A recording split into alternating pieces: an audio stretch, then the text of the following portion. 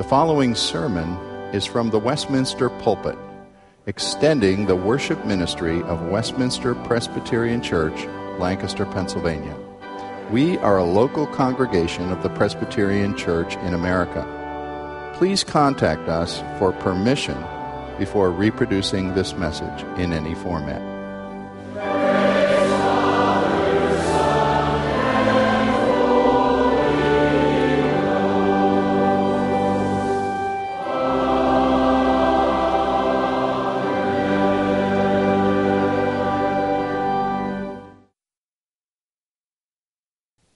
There are perhaps few emotions as painful in life as experiencing the betrayal of a spouse. And there are few acts of grace as redemptive as one receiving back an unfaithful husband or wife. In our extended family, my wife and I have witnessed a man pursuing and receiving back a wife who had gone astray. Few callings in life are more difficult. Tonight we take a step further as we look into the life and the ministry of the prophet Hosea. He was a man with a difficult calling, called to marry an unfaithful woman and to pursue her and to do good to her. And even as we learn tonight, buy her back as she falls into the pit of slavery. As we learned from Pastor Light this past week, the Lord intended for the life and the sorrows and the redemption of Hosea's ministry to be a living parable for God's people. It illustrates Israel's harlotry of idolatry, as well as God's unfailing, steadfast love for his people. In our text tonight, we observe how Hosea's grief parallels and represents the heartbrokenness of the Lord, who is a lover scorned, and yet possesses a love so strong that grace and mercy triumph over judgment. So as I read it, let us hear the heart of God calling out to his bride, the church, today. Hosea chapter 2, beginning in verse 2. Rebuke your mother, rebuke her, for she is not my wife, and I am not her husband. Let her remove the adulterous look from her face, the unfaithfulness from between her breasts. Otherwise I will strip her naked, and make her as bare as on the day she was born. I will make her like a desert, turn her into a parched land, and slay her with thirst. I will not show my love to her children, because they are children of adultery. Their mother has been unfaithful, and has conceived them in disgrace. She said, I will go after my lovers, who give me my food and my water, my wool and my linen, my oil and my drink. Therefore I will block her path with thorn bushes. I will wall her in so that she cannot find her way. She will chase after her lovers but not catch them. She will look for them but not find them. Then she will say, I will go back to my husband as at first, for then I was better off than now. She has not acknowledged that I was the one who gave her the grain, the new wine and oil, who lavished on her the silver and gold which they used for Baal. Therefore I will take away my grain when it ripens, and my new wine when it is ready. I will take back my wool and my linen intended to cover her nakedness. So now I will expose her lewdness before the eyes of her lovers. No one will take her out of my hands. I will stop all her celebrations, her yearly festivals, her new moons, her Sabbath days, all her appointed feasts. I will ruin her vines and her fig trees, which she said were her pay from her lovers. I will make them a thicket, and wild animals will devour them. I will punish her for the day she burned incense to the Baals. She decked herself with rings and jewelry and went after her lovers, but me she forgot, declares the Lord. Therefore, I am now going to allure her. I will lead her into the desert and speak tenderly to her. There I will give her back her vineyards and will make the valley of Achor a door of hope. There she will sing as in the days of her youth, as in the day she came up out of Egypt. In that day, declares the Lord, you will call me my husband, and you will no longer call me my master. I will remove the names of the Baals from her lips. No longer will their names be invoked. In that day I will make a covenant for them with the beasts of the field and the birds of the air and the creatures that move along the ground. Bow and sword and battle I will abolish from the land, so that they may lie down in safety. I will betroth you to me forever. I will betroth you in righteousness and justice, in love and compassion. I will betroth you in faithfulness, and you will acknowledge the Lord. In that day I will respond, declares the Lord. I will respond to the skies, and they will respond to the earth. And the earth will respond to the grain, and the new wine and oil, and they will respond to Jezreel. I will plant her for myself in the land. I will show my love to the one I called not my loved one. I will say to those called not my people, you are my people. And they will say, you are my God. The Lord said to me, go, show your love to your wife again, though she is loved by another and is an adulteress. Love her as the Lord loves the Israelites, though they turn to other gods and love the sacred raisin cakes. So I bought her for 15 shekels of silver and about a homer and a lethek of barley. Then I told her, you are to live with me many days. You must not be a prostitute or be intimate with any man, and I will live with you. For the Israelites will live many days without king or prince, without sacrifice or sacred stones, without ephod or idol. Afterward, the Israelites will return and seek the Lord their God and David their king. They will come trembling to the Lord and to his blessings in the last days. This is the word of our God. Let us pray. O great God, may the words of my mouth and the meditations of all of our hearts be pleasing and acceptable to you, O Lord, our rock and our Redeemer. Amen. This year, my daughter is in the 3rd grade, and in our homeschool curriculum that we use, we have the privilege of studying ancient Greece.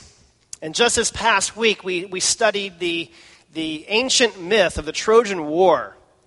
And one of my favorite books in this curriculum is an adaptation of Homer's Iliad called The Black Ships Before Troy. A wonderful adaptation for children, beautifully illustrated.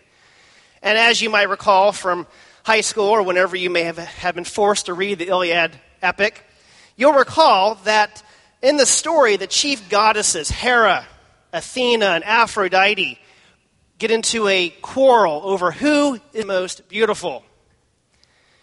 Well, to settle their dispute, they select a shepherd boy named Paris, who turns out to be the long-lost prince of Troy, to judge between them. Allured by the promise that he will be given the most beautiful woman in the world as a wife, Paris selects Aphrodite. Well, in fulfillment of her promise, Aphrodite, the goddess, enables Paris to steal away the heart of Helen, who is the wife of King Menelaus, the king of Sparta, a woman renowned for her great beauty.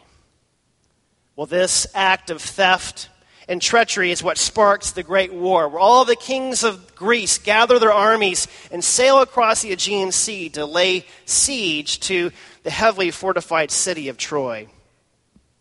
And so for a grueling 10 years of bloodshed and misery, these two great leagues of men fight and battle.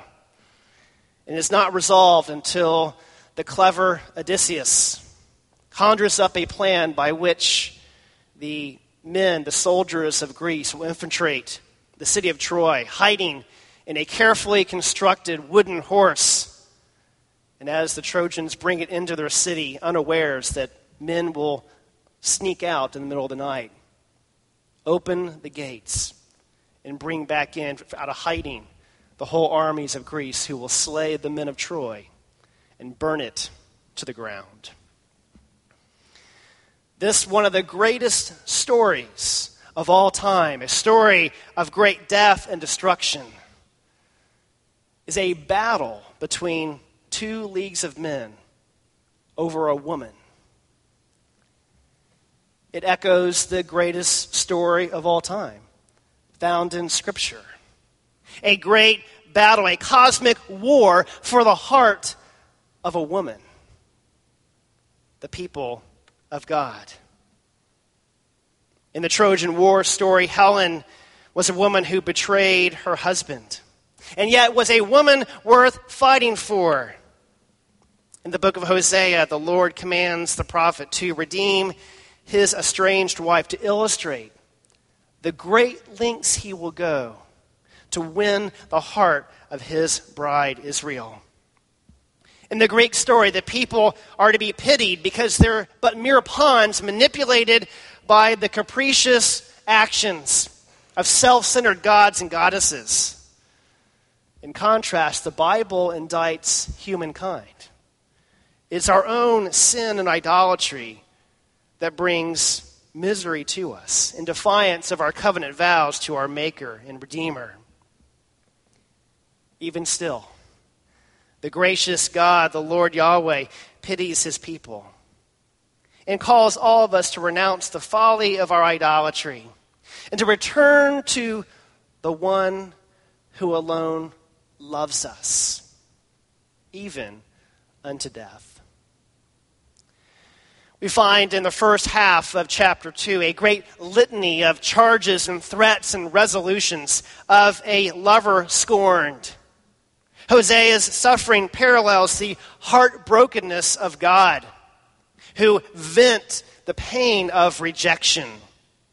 Verse 2 is a rebuke whereby the prophet calls upon the children of this woman to contend with her, to strive with her, just as the Lord is exhorting the people of Israel to rise up against Israel as a nation who has turned away from him. These husbands, God and man, repudiate their marital bonds by declaring, "She is not my wife." These husbands call upon the children as witnesses to call upon their mother to put away her adulteries. It's a hard task for a child, even if an adult, to confront a parent in transgression. This is a hard message for us today, but an appropriate one. As members of the visible body and bride of Christ, to challenge and call all the people of God to repentance, to turn away from false gospels, to rebuke being cozy with our cultural idols of our day. As we consider this text, and we'll go on in weeks to come in the book of Hosea, I think one of the clear messages this book gives to us, a clear application, is for us to understand that spiritual adultery pains the heart of God. God is not impassive or indifferent about our sin and idolatry. We must not follow the way of the culture, merely cavalierly dismissing our sin in favor of self-esteem, the power of positive thinking, and other modern psychologies. All of these fail to appropriate both the bad news of our depravity as well as the good news of our redemption in Christ. We must hold fast to the message of the gospel. As the late Pastor Jack Miller used to say, cheer up. You're worse than you think. Cheer up. God loves you and accepts you more than you would ever possibly dare to imagine. Well, in verses 3 and 4, the jealous husband threatens to humiliate his wife. He will expose her shame. He will slay her with thirst. He will deny her basic provision. He threatens, most severely, not to love her children, those that were apparently born in adultery. I take this moment to revisit the interpretation of what the nature of the relationship is between Hosea and Gomer. Dr. Light presented it last week, helping us to understand that Hosea either was called to marry a prostitute who may or may not already have had children, or was called upon by God to marry a woman whom would be unfaithful to him. In either case, it is clear that this woman, Gomer, had out-of-wedlock children after the marriage. And as indicated here in verse 4, and I tend to lean towards the view back in chapter 1 that the second and third children born in chapter 1 were probably not Hosea's, but it's an unsettled difficulty that none of us are going to resolve now. But what is clear and almost completely unanimous is that Gomer was unfaithful to Hosea, the prophet. She leaves him for others. And by circumstance, she falls upon hardship and is threatened with slavery. And it's there that God commands Hosea to go, redeem, and take her back for a wife in chapter 3. Well, back in our text in chapter 2, verse 5, we find a direct accusation that just like Gomer, Israel has sought as a nation other lovers, false gods, who promise her provision. She prostitutes herself. She gives of herself to receive their favors. Considering that Hosea, as a prophet, had a public ministry, I'm reminded of a sad story I heard of a pastor whose wife led a double life. This woman, who was faithful to serve the church on Sundays, would periodically go to the bars to pursue illicit, anonymous relations with other men. There's a modern picture of the spiritual adultery the Bible indicts upon the people of God in our own day. So what does a husband do about that? What does the Lord do about it? Well, notice the Lord's resolve in verse 6. Here is the first of 3 therefores in chapter 2. He resolves to block her path, to prevent her from bringing more harm upon herself. I remember my parents telling me years ago about an occasion where my older sister, who at the age of 16, was determined to leave the house in her car, and my parents were determined to stand in her way. And so they stood side by side in the driveway, preventing her from getting out the driveway without running them over. That was a bold and courageous move by parents. But parents sometimes have to stand in the way to block the destructive paths of their children. Sometimes spouses have to come to the aid of their beloved to protect them from self-harm as well. And so we see here God protecting his people from themselves. The NIV uses the word block. The King James says hedge. God will hedge them in with thorn bushes. Interestingly, Satan accuses Job of only being faithful to God because God had put a hedge around him, blessing him with wealth. And so it's when God removes the hedge from Job, he suffers great affliction, but goes on to prove that his loyalty to God was not superficial. May we pray that God not remove his hedge from us, from our households, from our children. May we pray for grace to persevere when that hedge is lowered for a season of trial. Well, back in our text in verse 7, we see the first hint of compassion on the part of the husband, as he reflects on the fact that his wife will pursue but not find her lovers. He knows that other gods do not love Israel. They don't care about her. They only abuse her. Many of us know of young women who have been stuck in relationships with abusive boyfriends or husbands. Despite all efforts to convince them and reason with them, it seems impossible to counsel them to move away. So the Lord comes pleading to a wife stuck in abusive relationships. He sets up boundaries, hoping that she might return to her senses. Remember that the prodigal, who thought little of his father when he had plenty, came to his senses when poverty came upon him like a bandit. This bride, too, will return when she realizes that she had it better with her first husband. Now, notice the implication in verse 8, where it says that it was the Lord that provided Israel with all of her grain, wine, oil, and gold, not Baal, the do-nothing God. And many commentators and past preachers suggest that Hosea may even have provided for Gomer, while she was living with another man who was either unable or unwilling to provide for her, and yet remained ignorant to the provision that came from her legitimate husband.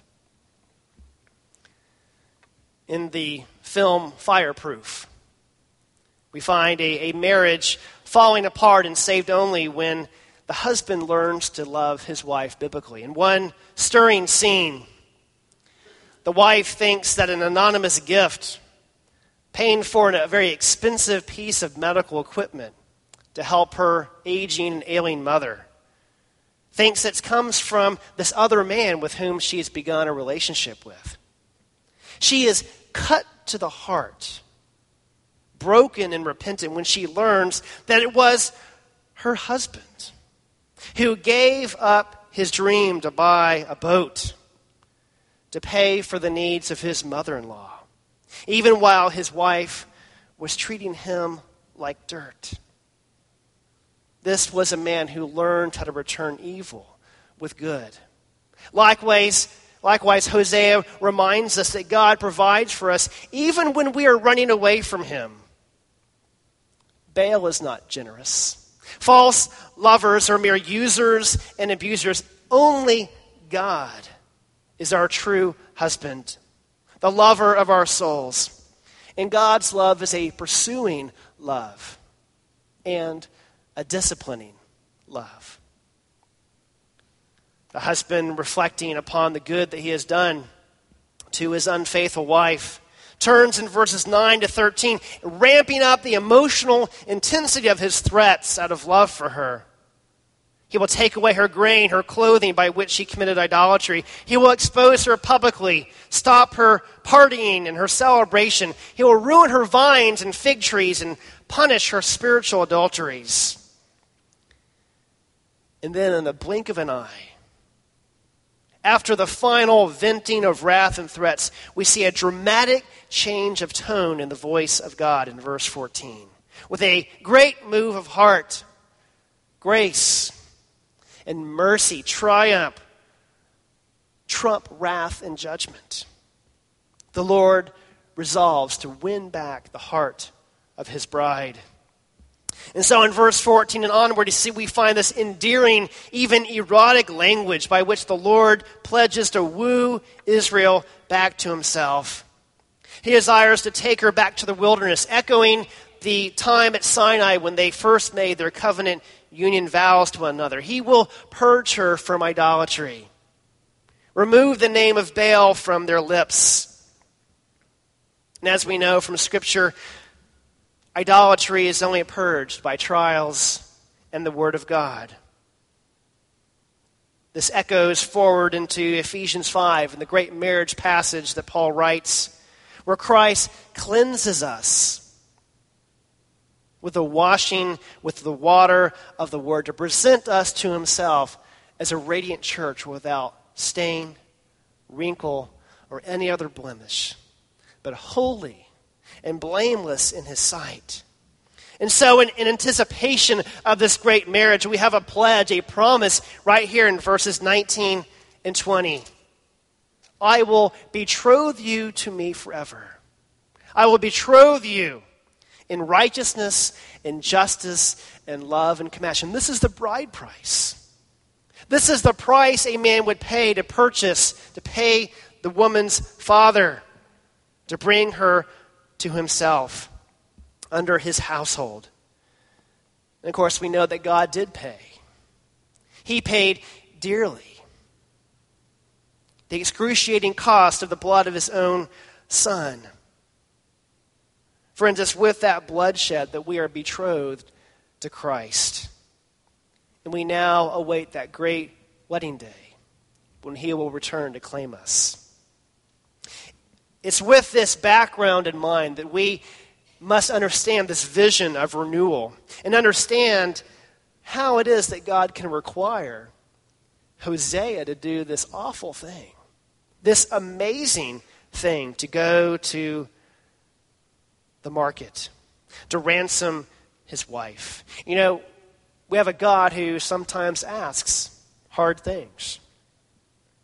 God asked Abraham to sacrifice his only son, whom he loved. God required Moses to go before Pharaoh, whom he feared. Joseph had to endure the treachery of his brothers. The Lord permitted Satan to bring havoc and misery to Job's life. Yet, unlike the gods of Greece, our God is not capricious or vindictive. He does not delight in our suffering, but he does call his people to endure hardships, to learn something of his grace, and to be able to testify to his goodness as they endure through great trials. We remember that God does not ask anybody to do anything that he was not willing to do himself. It was God who entered into a marriage relationship where he knew the bride would run from him, would betray him, would make him a laughingstock to the nations. And it's this great long-suffering God who endures and forgives, who woos and reconciles his bride back to himself. And it was this God who asked of his own son to suffer the miseries of this life and to pay the penalty due to us for our transgressions, suffering crucifixion on a Roman cross in our place. It's with these things in mind that we can hope to understand the Lord's words to Hosea in chapter 3, verse 1. Go, show your love to your wife again. Though she is loved by another and is an adulteress, love her as the Lord loves the Israelites, though they turn to other gods. It's likely that Gomer was in great debt, and so was sold on the auction block in the capital city of Samaria. God tells Homer to go buy her. Hosea likely had to outbid others who were bidding on her body, as slaves were usually sold without any clothes on. People would have likely called Hosea a fool for wasting money on a worthless woman. He pays 15 shekels of silver and some barley grain to it. Not a high price, but the emotional price is unmeasurable. A modern-day equivalent might be a pastor in his session, going to bail out the pastor's wife from jail for prostitution, or public intoxication, or some other scandalous deed. This was not a private affair between Hosea and his wife. The whole community would know. She would be a deep embarrassment to him.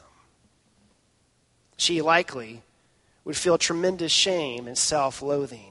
And so Hosea speaks words of comfort to her. You are mine.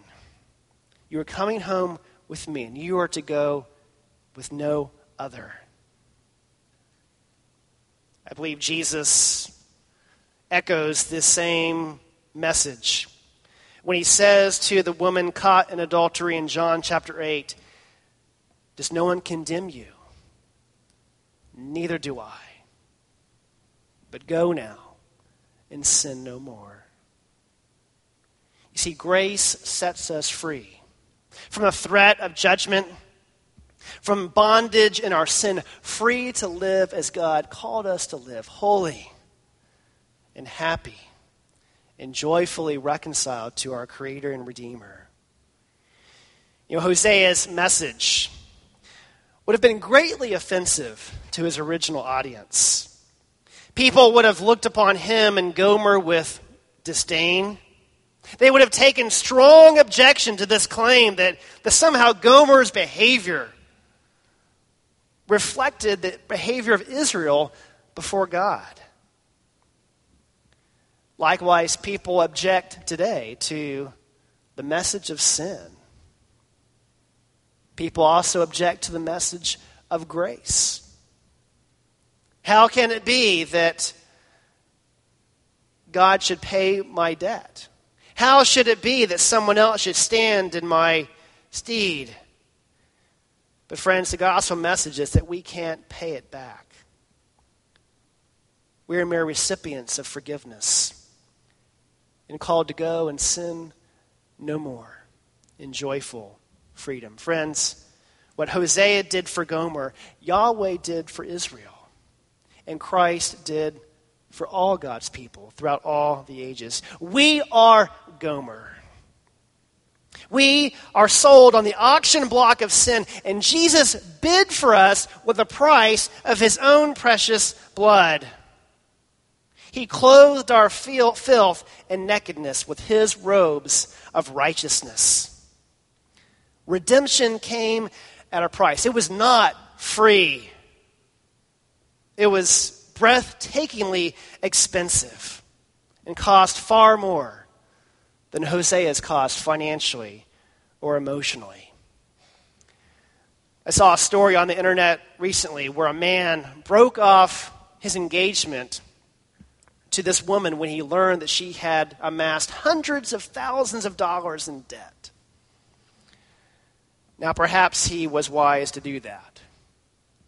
But are you not glad our Redeemer did not do that with us?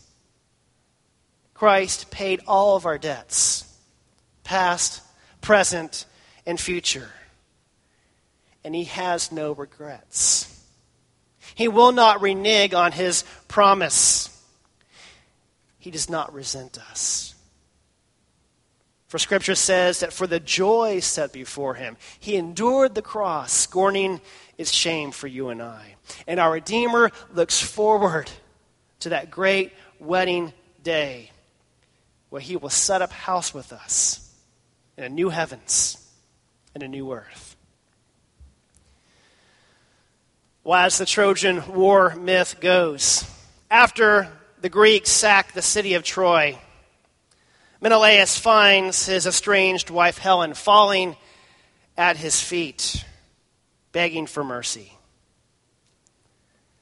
It was by a promise that he made to Odysseus that kept him from slaying her on the spot. But there, as Menelaus gazed upon the beauty of Helen, after 10 years apart, remembering happier times together, his heart was moved to pity. Menelaus drops his sword, embraces his wife with mercy and forgiveness. Friends, you and I have offended and betrayed the High King. He has every right to judge us, to condemn us. And yet when he approaches, he drops the sword. He embraces us with mercy and forgiveness. He puts away any thought of punishment, not because of anything beautiful in us, but because in us he sees the beauty and the righteousness of Jesus Christ, with whom we are betrothed. Friends, we are no longer condemned if we are in Christ.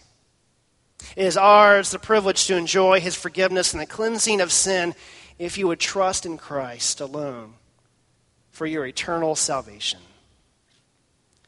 Christian, know that you are engaged to a gracious kinsman redeemer. And when the Lord returns, he will consummate at that great marriage supper of the Lamb, and we will dwell with him in glory, without shame, with sin gone forevermore. That will be a holy and happy day and a glorious marriage for all eternity. Father, we praise you. We worship and adore you. We thank you for Jesus, our Savior, our betrothed, the one who has purchased us, has redeemed us back from the slave market. Thank you that we are free, that we are clean in your sight, that we are holy and righteous through the blood of Christ. Help us to live free, to live joyfully as your betrothed, as an engaged people who await the day of our Lord and Savior to come and take us. We ask all these things in Jesus' name. Amen.